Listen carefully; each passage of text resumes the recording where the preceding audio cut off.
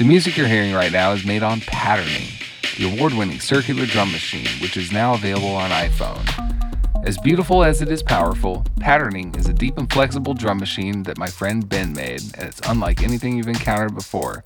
It's got an elegant circular interface, and it transforms your phone into a seriously inspiring tool for making beats. Polymetric rhythms, four-on-the-floor dance party jams, laid-back R&B grooves, and ladies, it's Ableton ready.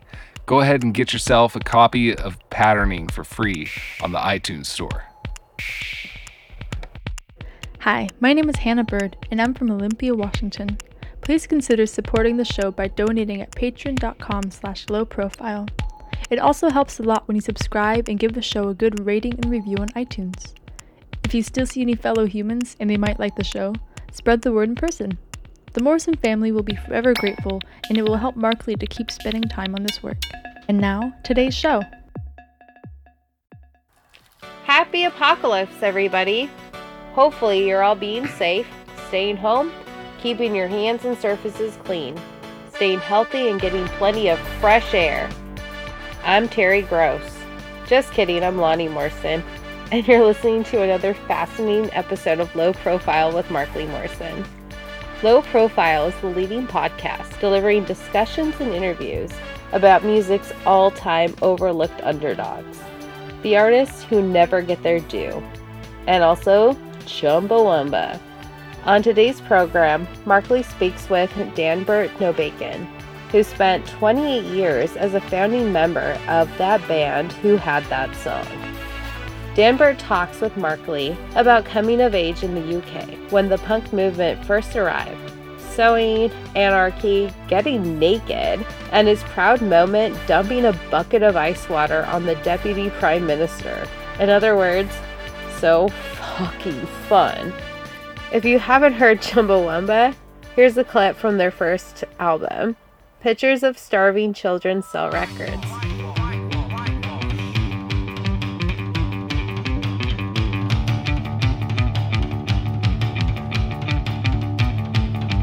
When you don't want to feed the world, when you just want to feed your bank balance, wash your guilt away. Unilever washers whiter, soap to clean those dirty hands, and a slap for the people who walk the land. Unilever, man-made hunger, soap in our eyes. John West is the best. Also popular. No soap reality. Legal slave trade. Domestic skills on nonsense day. Our story begins in Twist, Washington. So it's eastern Washington, northeastern Washington. Yeah, so you're sort of here with me in the eye of the storm then, with all this going on. I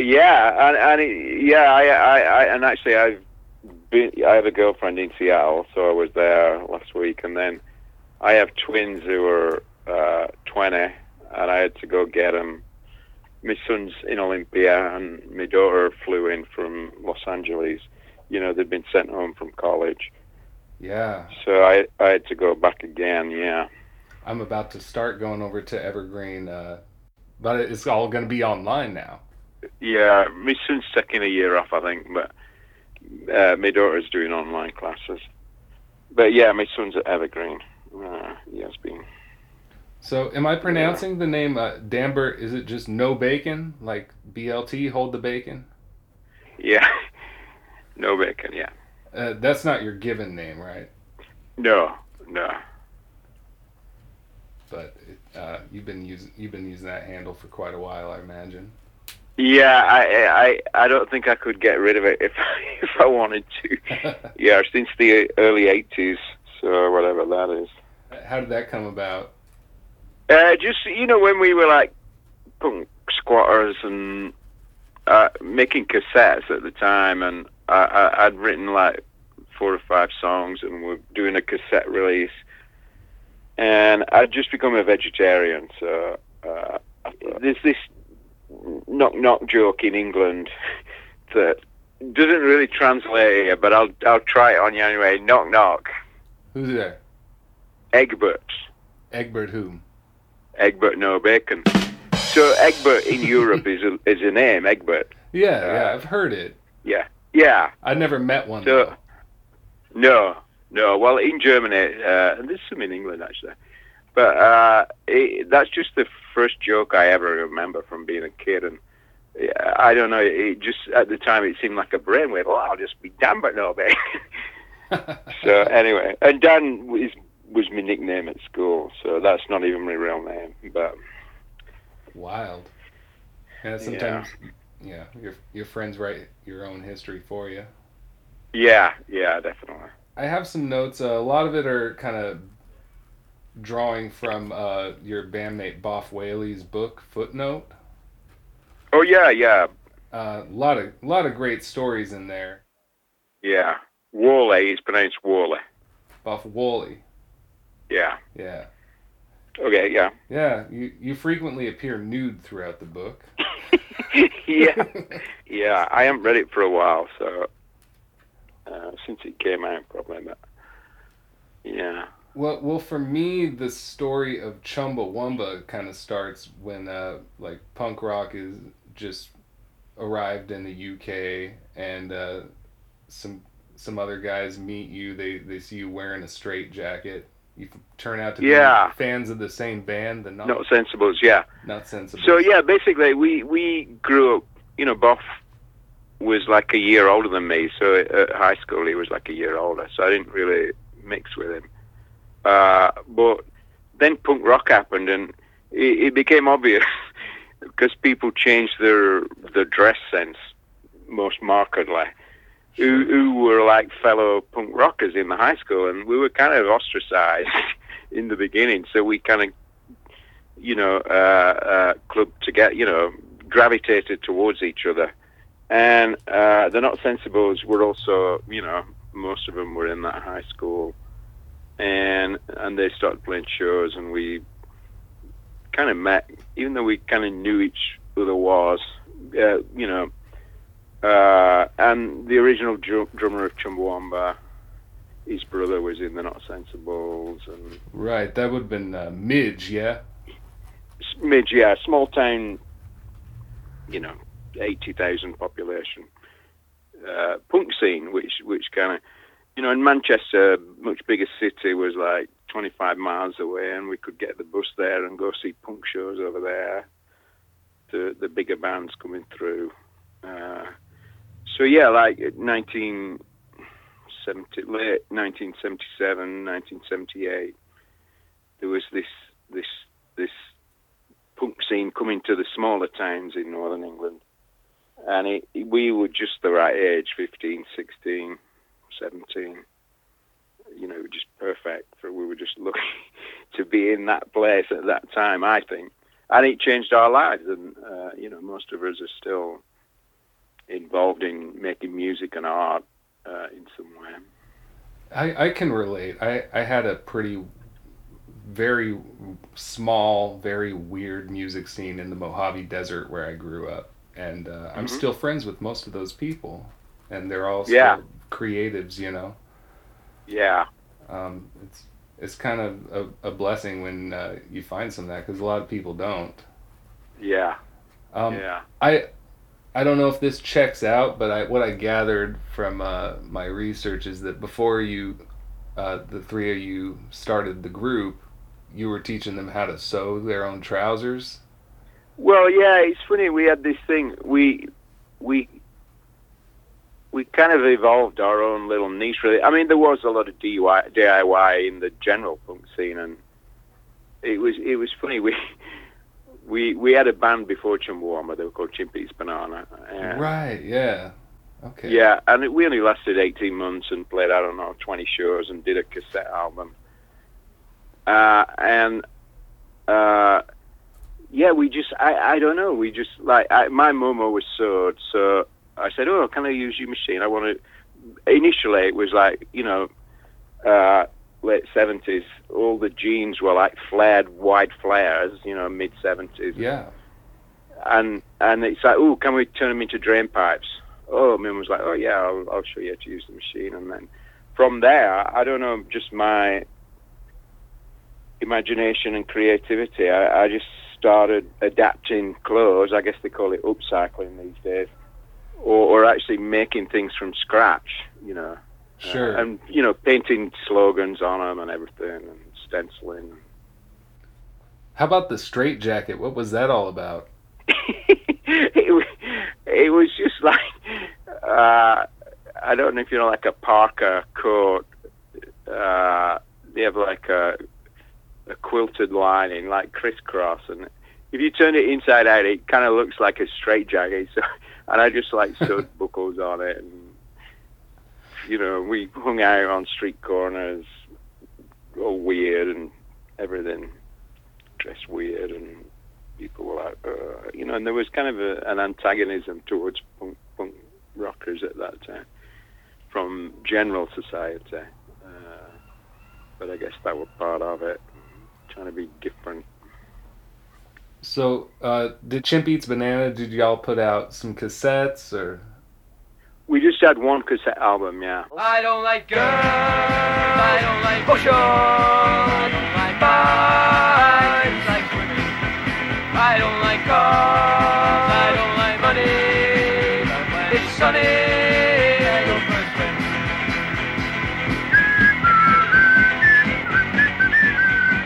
And then it sort of evolved into Chumbawamba, is that right? It pretty much did, yeah. I mean, there were like 6 or 7 of us, and we were all in that high school, and then 3 of us, basically, you know, we were doing that, you know, in late high school, and then, it's time to go to college, and 3 of us, me, Boff, and Midge, decided they actually transferred into the college I'd applied to, which was in Leeds, a bigger city on the eastern side in northern England. And so the 3 of us were in college together, and we shared this little dorm. And all we did is went to see shows, and like, you know, wrote songs and stuff. And so that is where Chumbawamba really kind of formed. And then, you know, a couple of the girls from Burnley, where we grew up, we kind of invited them to join, and it just sort of continued from there, really. Wow, and I guess there's often some confusion with how to write or pronounce the band name over the years. Mm-hmm. I reckon that probably slowed down in the late 90s, but... Yeah, we had it on our website for a while, where we collected all the posters and, you know, flyers where the venue or the promoter had spelled it wrong. And then when we became full-time touring in like the mid-90s, we put it in the right area. If you spell it wrong, you have to donate $100 or whatever, £100 to the local spelling bee. Oh, that was in the rider? I don't know if anyone ever did it, but people still spelled it wrong. When you started out, there's a lot of performance art, right? Yeah, you know, I think there's some on YouTube from the early days.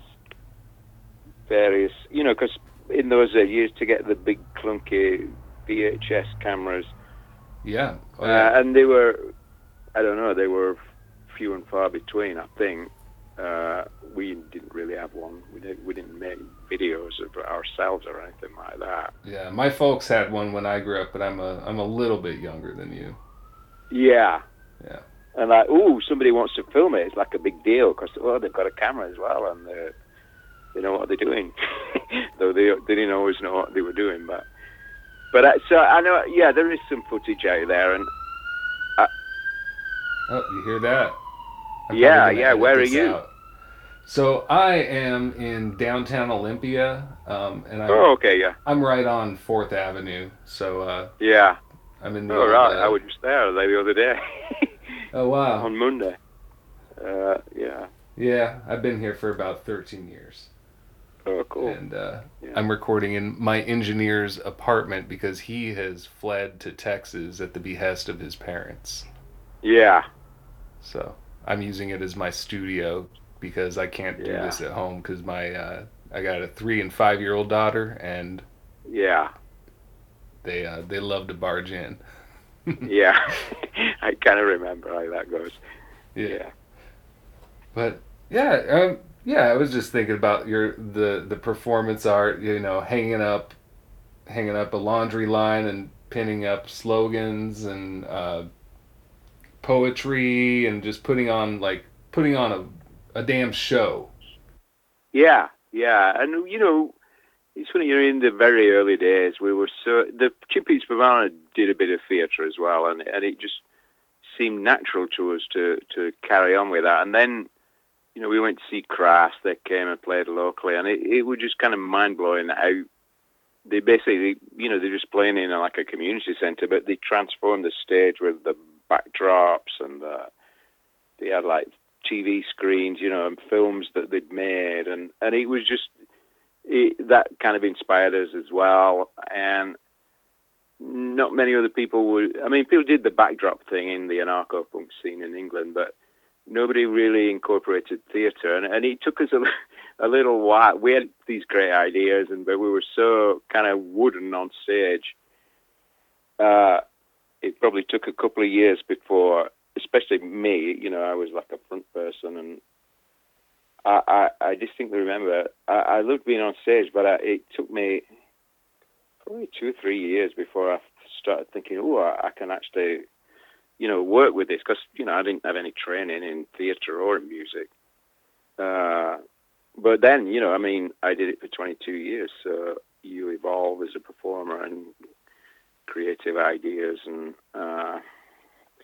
it became, I guess, one of our trademarks, I'm trying to figure out how to we sort of transition out of the sort of hardcore punk and there was a lot of a cappella. The club is all there, low. Stand up now, stand up now. The club is all there, low. Stand up now.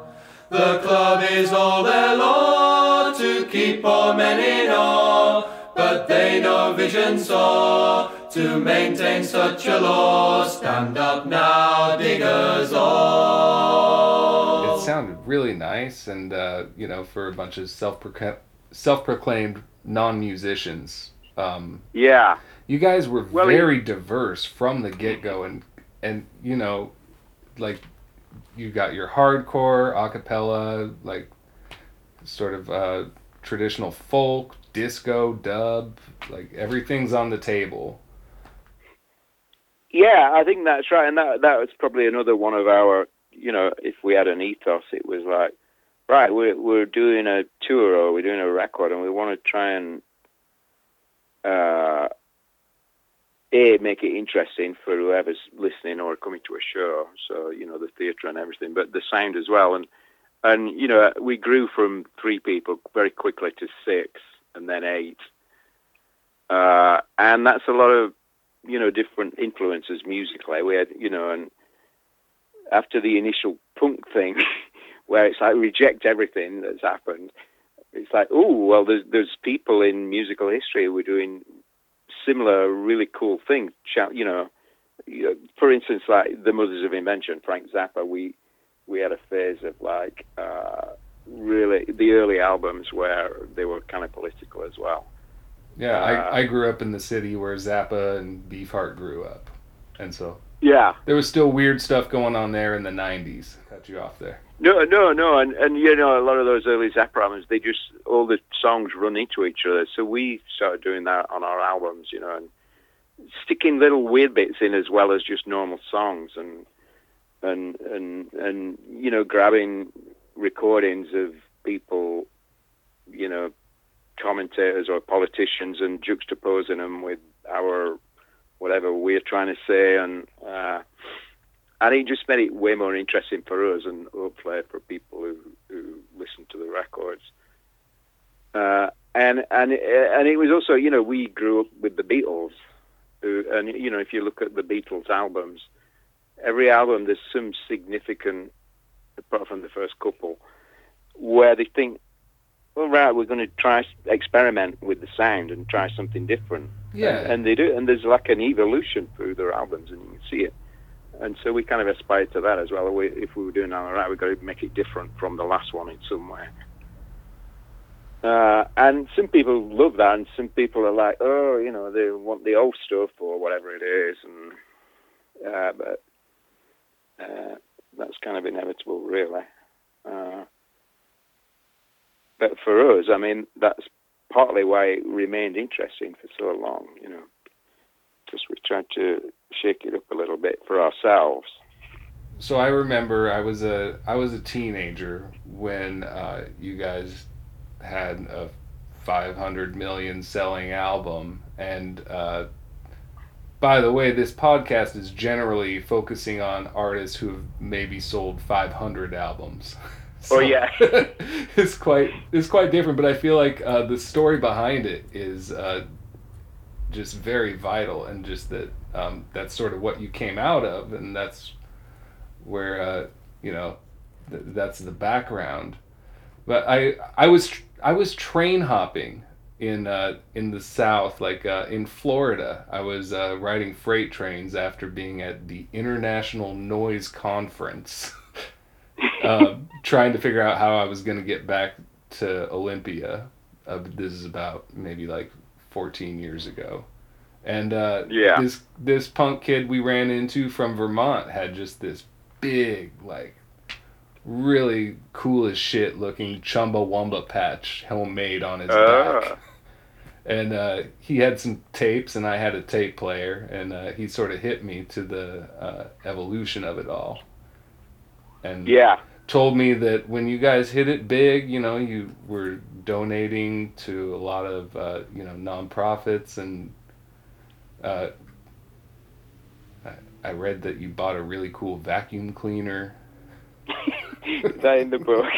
That's in the book. Allergies. We're like the Rolls Royce of vacuum cleaners. But I mean, we were a band for 15 years before we had that big album. So right. We basically, our evolution, like I said, we started off making cassettes, and then we had like a 7-inch vinyl EP on our own label, and then we found like a distributor for the first album, and so it was like a small indie, and then the next record company a little bit bigger, and then a very established indie label in England who had Björk on their books. And we were with them right before we had the big album. In fact, we were recording it for them, and they were running out of money, and so they were dumping bands. And that was One Little Indian? Yeah. And then so we had this. Well, we had to finish that album with our own money, and it's like, well, we had really kind of astute management who was circulating that album, and suddenly it was like major labels chasing us, but not from England, because in Britain, people, Chumbawamba, You had a reputation there. Yeah. Even though we'd occasionally get played on the radio, but none of the English companies were interested in us. So it was kind of really clever in a way on part of our management, because these European companies and the Americans kind of got in a bidding war with each other. I know it was basically because the album, we'd recorded the album, and that song was being circulated in the industry. I don't know how this all works. Probably very different today. And suddenly, in the US, there was a guy, I can't remember his name, but he worked for VH1, is it? And he was employed by Universal as his official title was Tastemaker. Okay. You can believe that. Wow. And he basically said to the guys at Universal, if you do one thing this year, sign this band on the basis of that one song. Wow. And they did. They bent over backwards to sign us, and we had a few offers, and we signed with them because it was the most, it gave us the most artistic freedom. I'd like to interject that Tastemaker sounds exactly like a song title that you guys would come up with. Yeah. And I also want to point out that you keep referring it to as that song, and I think it's fine to just leave it at that. At this point. And we, when we were in that time period where suddenly these big companies are chasing us, and we're like, this is insane. This is absolutely insane. Why? What's going on? And we had band meetings, which we always did, and some of us were like, no, we're not going to sign with a major, and some of us are saying, well, let's just do it, and it'll last for a year, and we'll have a really good time, and they'll dump us, which is kind of what happened, but it lasted a little bit longer, and it obviously snowballed way beyond anything we would ever have imagined. Right. I mean, it's still today, that one song, I get my royalty statements, and, 95%, we have like 200 songs or whatever, and Sure. 95% of it is from that one song. And it's insane 20 years later, and it's split between 10 people, 8 people in the band and management, and, it's not enough to live on, but it gives me the freedom of thinking, right, I don't have to work 40 hours a week, I can work 20 hours a week, and 20 hours a week trying to do music or art. It just gives me a little bit of a cushion. This day and obviously age, now you're I'm not lucky to working walk. 20 hours a Yeah. week because I work in a cinema and I work in a high school, and they're both closed. Oh gosh. But Yeah, I work in Yeah. a bakery, and I'm down from full time to 16 right now, and Yeah. we're hoping for the best. We're technically considered a grocery store at this point. Yeah. Takeout only. yeah, So we're feeding our neighborhood, but that's good. Yeah. yeah, it's rough times. I know that you're working on some new music. I was checking out your latest single, Elect a Clown, Expect a Circus. Elect a clown, expect a circus. Elect a clown, expect a circus. For decades of denial, some three-ring circus trick. Enter Black Clown Creepy, a two-bit apprentice. Juggler, juggler, juggling with the future.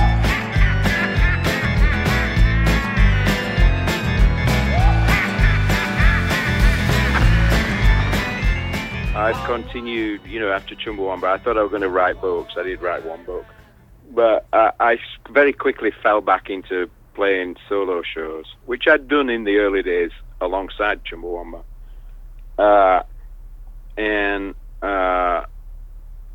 I make albums. So the last one was 2017, and then I kind of did a re-release last year. But then we have this new double album that's coming out, well, probably around May, maybe June, officially, but it'll start circulating soon. And it's basically all the stuff I've written since Trump got elected. And it became, I didn't even know it was going to be a double album, but there's all these little theatrical bits, kind of like some of the Chumbawamba albums. Right. But it's like pure theatre, a lot of it. And they have music behind most of it. And there's probably like 17 characters on the record, and so I'm thinking, it's 2020, it's election year, and I have all these songs, and it takes me back to, punk protest during the Reagan years, really, Reagan Thatcher, Trump. And I thought, well, it's going to date really quickly, so I kind of wove these, like, 3 narrative threads around it.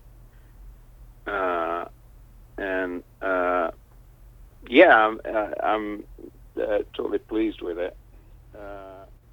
I can't wait to hear the rest of it, honestly. I think Yeah. it's very poignant.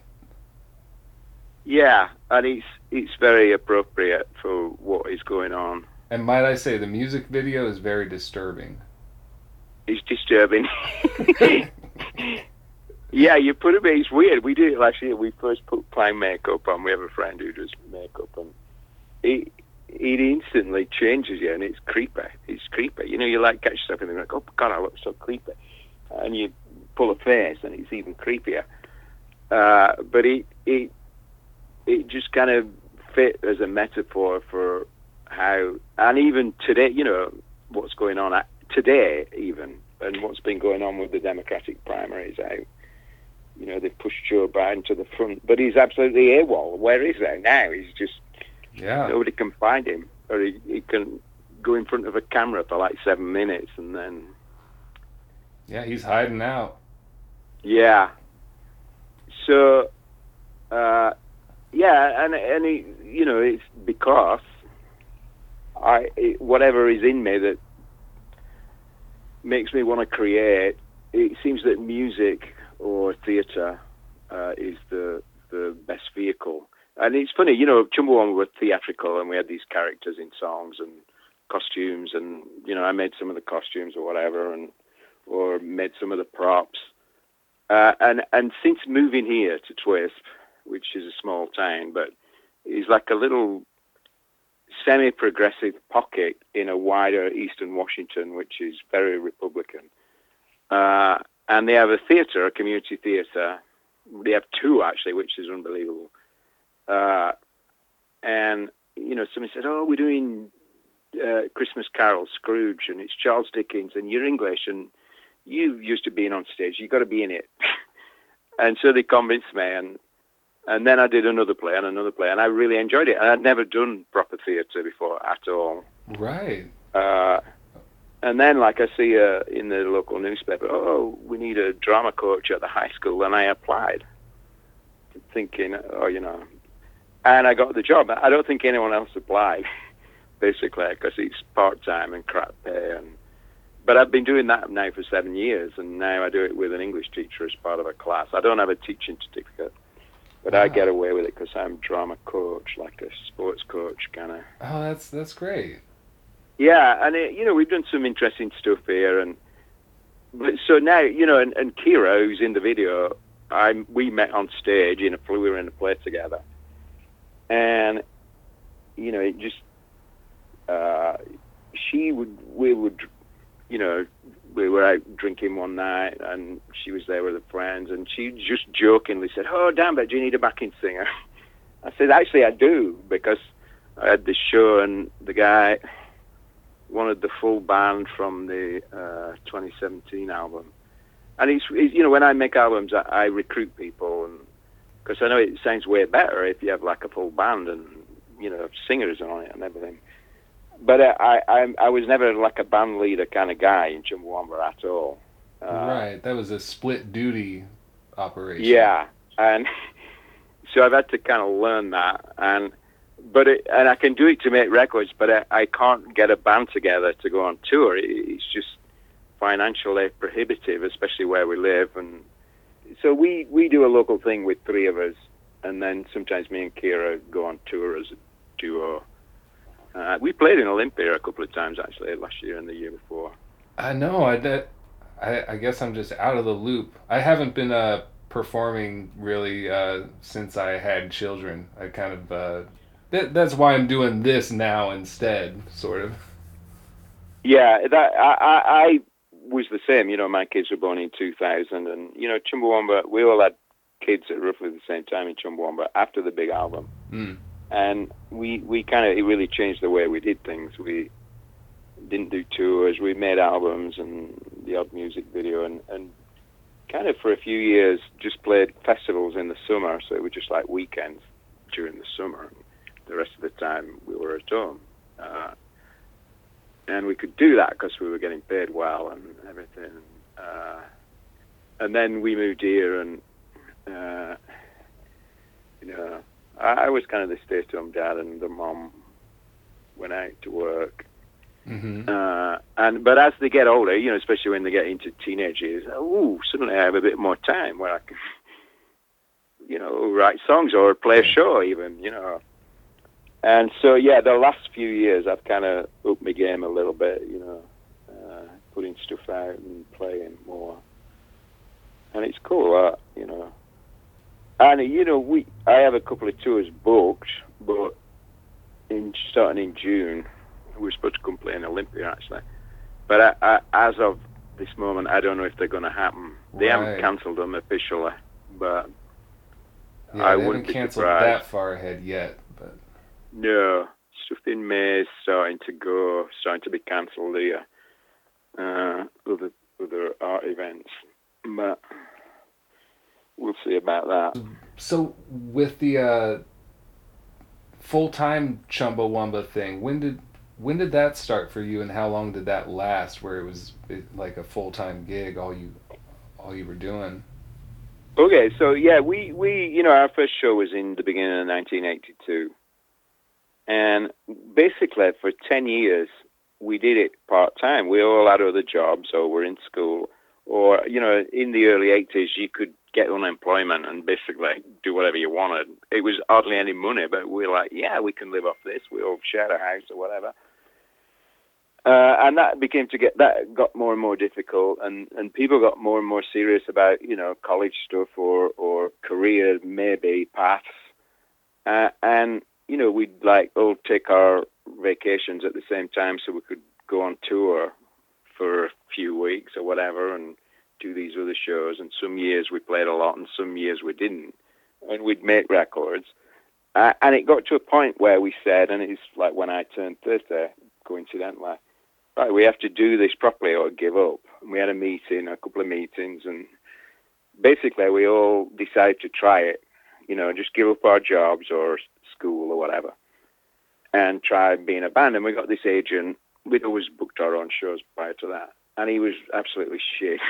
So he lasted about 6 months, but then this other agent kind of headhunted us because we had a pretty decent following. We'd get like 500 people at a show or 1,000, and we had records that were out there and people bought them, but we never really made any money from doing it. We just put it into the next record or whatever. Or we had a van, we bought a van, or a computer, we had all these, things you need. And anyway, Paul, the new agent, was fantastic, and suddenly we were like playing 120 shows a year starting in 1992.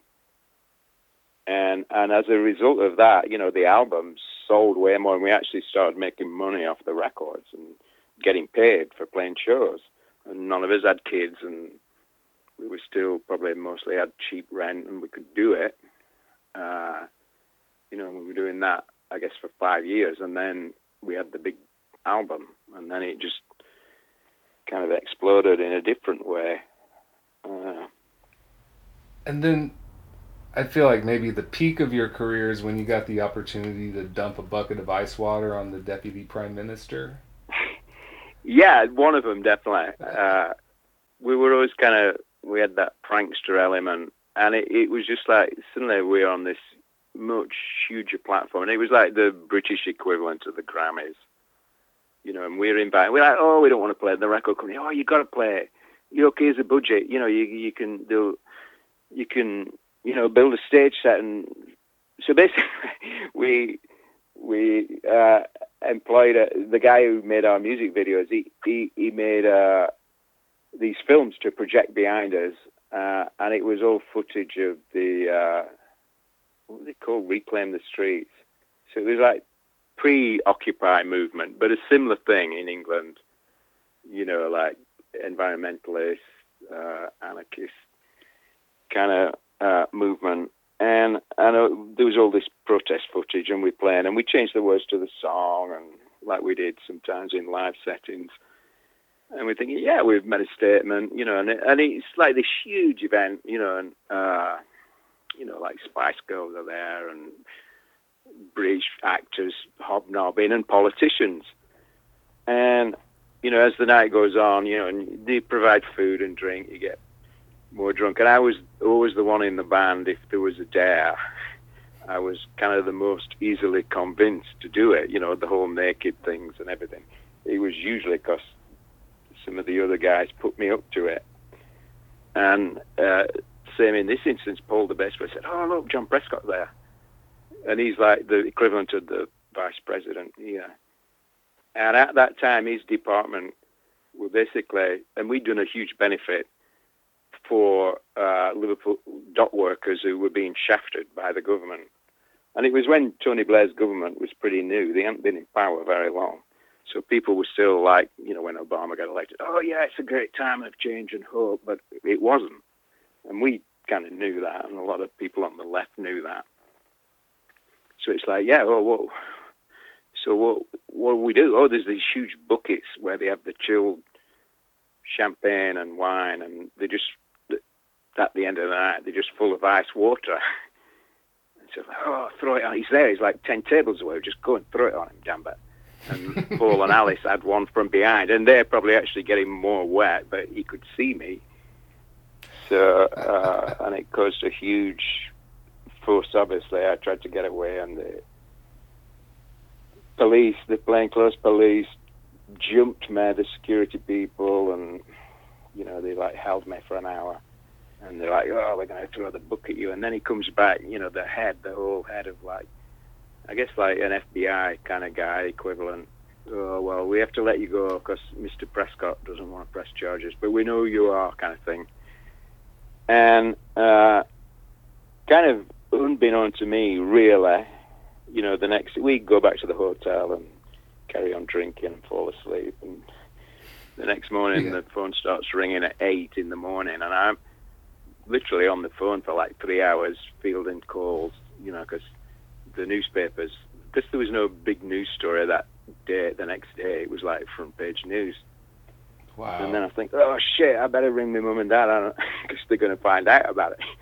And I talked to my mum, and the press, you know, the Gutter paparazzi press, were on my parents' doorstep at 7 in the morning. Oh my God. And they took the way in, and, you know, my mum makes them cups of tea and gives them biscuits and shows them like old school photos, and suddenly there's just pictures of me from being a teenager, and you know, twisted stories. You know, they completely exaggerate details and everything else. And it was interesting, you know, to see how that all works, like firsthand. And it lasted, I don't know, like a week or whatever. And we went on tour to Japan, so we missed a lot of it. Wow. So was it good publicity? Yeah, and the record company, like, oh, you've got to apologize because his wife got wet. You know, you were terrorizing the women. We're like, no way, he deserved it. And they sent him flowers, but we didn't. We refused to apologize because it was a statement, you know. And but we quickly learned, you know, we were like, you know, I said, we said we'll sign this deal with major labels and we'll have some fun with it. And we basically burnt all the bridges pretty quickly. You know, we were on David Letterman. We changed the words to the song. So we're singing Free, Move Me, or Abby Jamal. And, you know, we got, after that, and because of the thing in Britain, the American record company wouldn't invite us to the MTV Awards because they were frightened we'd do something. And, you know, Letterman were furious with us. Yeah. I think the video got nominated or something. No, I don't know. But basically, you quickly realize that when you're in that world, if you don't play by the rules, like most of those bands do, you know, the classic example being U2, you know, Bono having his picture and hanging out with George W. Bush. Yeah. If you don't play the game, then very quickly you don't get invited back. And if you question that system, you get ostracized. And we knew that, and we didn't care. We just thought, right, we're making a statement. You know, we have to do this. We have this platform, and we have to use it in some way. And it reminds me now of what is going on, like with Bernie Sanders. You know, he's alone amongst the Democrats. He's questioning the system, and you're not allowed to do that. And that's why they've been so. The establishment, you know, the mainstream media have been, you know, basically stop Bernie. And even if it means Trump gets re-elected, stop Bernie, because that he's challenging, you know, the status quo, you know. Yeah. And a lot of these people, some of the Democrat, you know, DNC establishment, they've had a very good life while Trump's been in power because they can get loads of donations and they don't have to work too hard. And some of them really don't care if he gets re-elected. You know, yeah. As long as they stop Bernie, because Bernie and the movement which is unusual. I've never seen anything like it in my lifetime in England or US. Me neither. Where there's thousands of people who are donating and saying, yeah, we want actual change. And the coronavirus thing now, it's like they're all, not that they'll necessarily act upon it, but they're all suggesting things like, yeah, we can give people $1,000 or whatever it is. Whereas, all through the primaries until like a week ago, it's like, oh, Medicare for all, how are we going to pay for that? How are we going to pay for that? But now it's like, yeah, if We have to. Yeah, and it maybe, just maybe, because this is happening all over the world, it won't go the way it usually goes, because this is so unprecedented. There's a chance that people, and we haven't even got the tip of the iceberg yet of what's going to happen with the virus in this country. They're saying like maybe a month or 6 weeks is when it's going to be a total exponentially exploded. And people are writing about it, on the left and progressives, and maybe there's enough impetus to actually, destabilize the system that we've had for 40 years. But who knows? Because we know that won't come without a fight. But Right. they're not going to give that up easily. Well, I know that people are, scraping by all over the place. And in Boff's book, there was a really good trick that you guys used for your mail order. And I was wondering if you could talk about that. Involving soap? Oh, soap. People did, it was like, in the early days of the anarcho-punk rock scene, whenever, before email and computer, before cell phones. So basically, we'd organize gigs by snail mail or send cassettes out by snail mail. And maybe book tours by going to the call box on the corner of the street, book shows or whatever. And I don't know where it came from. It was just like in a punk scene. So if you put the stamp on there, and if you rub some soap over it, they postmark it, and then you can scrape the soap off, and there's no postmark on the stamp, so you can reuse the stamp. So it was just like a total DIY punk thing to do for a while. And then I think the post office obviously caught onto it, and I don't know if they changed the ink they use or whatever, or they just sent it by. They refused to deliver it. I think that's what they did. So it lasted for a while. And we were like, basically squatting in a house at the time with little money. So if we can save a few quid on stamps, we'll do it. But yeah, I think there's going to be a lot more things like that where people just have to improvise with whatever is around to get by,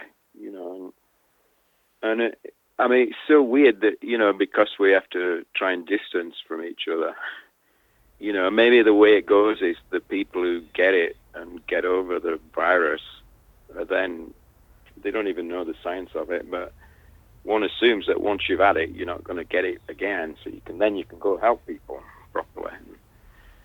But who knows about that? Hopefully that's the case. Yeah, and I know, I've read friends who are involved in, like, helping community. I mean, where we live here, people live more spaced out anyway, but we have had, and coming from England, it was an absolute learning curve for me, but we didn't really have it last year, but the 3 previous years and then the gap and the one before that, we had very unprecedented wildfires.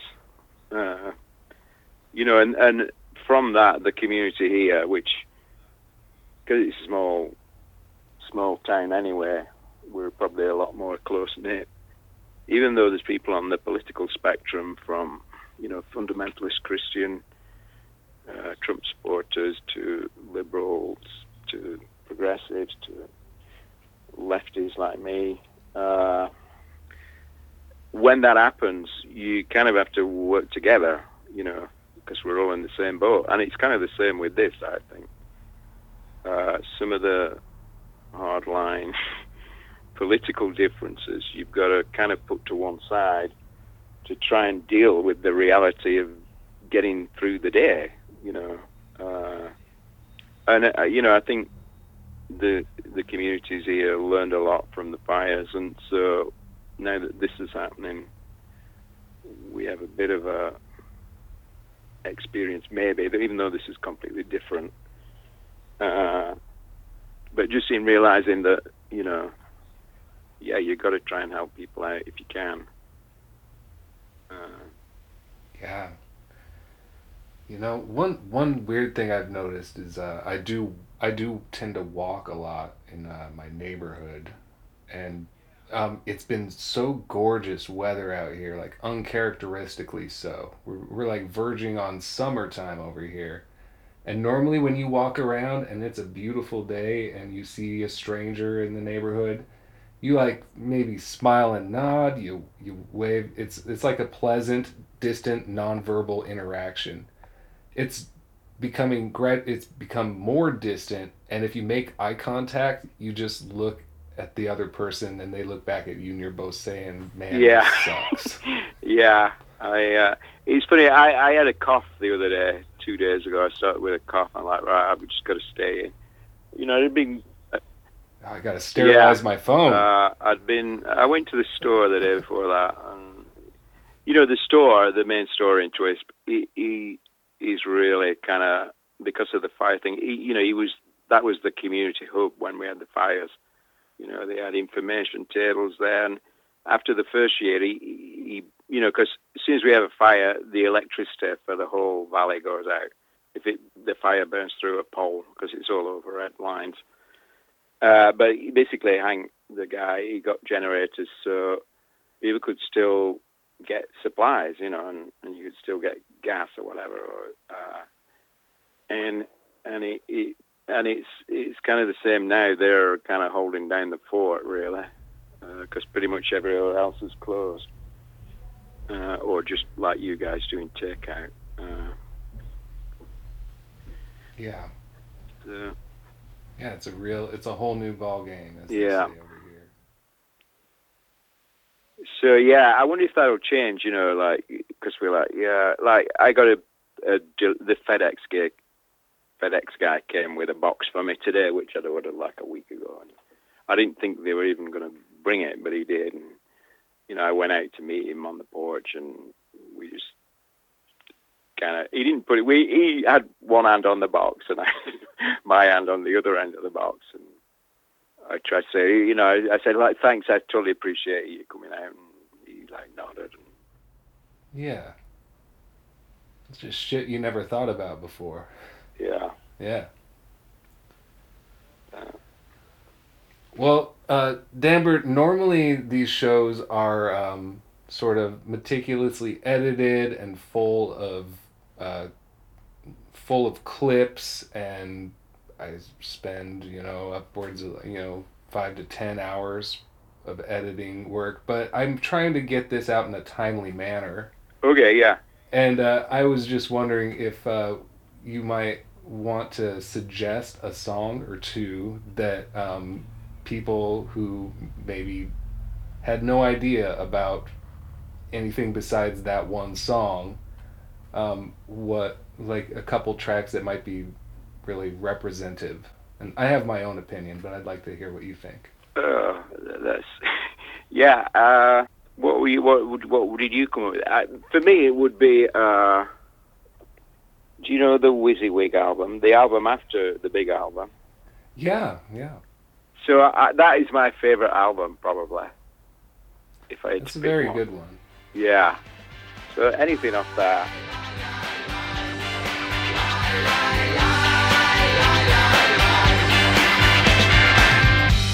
My psychic makeup, it's all over the place. Your life is a dream, then you wake up. You watch Friends together, then you break up.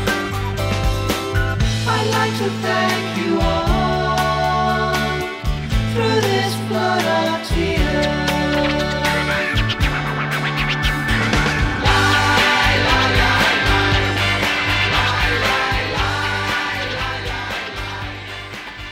Lambert No Bacon, it has been such a very informative and lovely conversation with you. I really appreciate you taking time to share with us.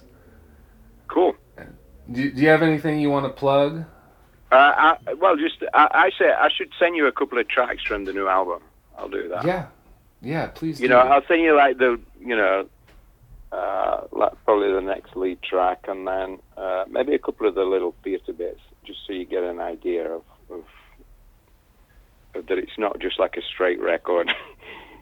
But yeah, I'll do that. Sounds good. Yeah. Excellent. Okay, well, it's been a pleasure. Maybe I'll run into you someday when you're around Olympia and we're not quarantined. Yeah, if things kind of, calm down a bit and we can move around a bit more, we'll definitely be back in Olympia sooner or later. Great. I'll keep you posted. All right. Well, thanks again. You have a lovely night and stay safe. You too. Thanks. Appreciate it, Mark. Take care. Bye. All right, bye-bye. Bye. Rewind back to 1971. To chart the origins of this most recent chapter in the mamocratic rise of oligarchy in the United States, Conservative think tanks. fawning over the free market fundamentalism of Milton Friedman, Look him up. and the infamous Lewis Powell memo, Look it up. sent to the U.S. Chamber of Commerce, urging that business should assiduously learn the lesson that political power must be cultivated and used aggressively and with determination, without embarrassment. Do the math. Plot it on a graph. The neoliberal dance of the goalposts over time, which put Obama to the right of Nixon, Testable in the equation that correlates escalating profits for big fossil fuel with greenhouse gas emissions going through the roof of our narrow and fragile atmosphere. demonstrable in the paradigm that it takes over 30,000 workers earning annual median income to add up to one person becoming a billionaire. So science and critical thinking are under attack because why?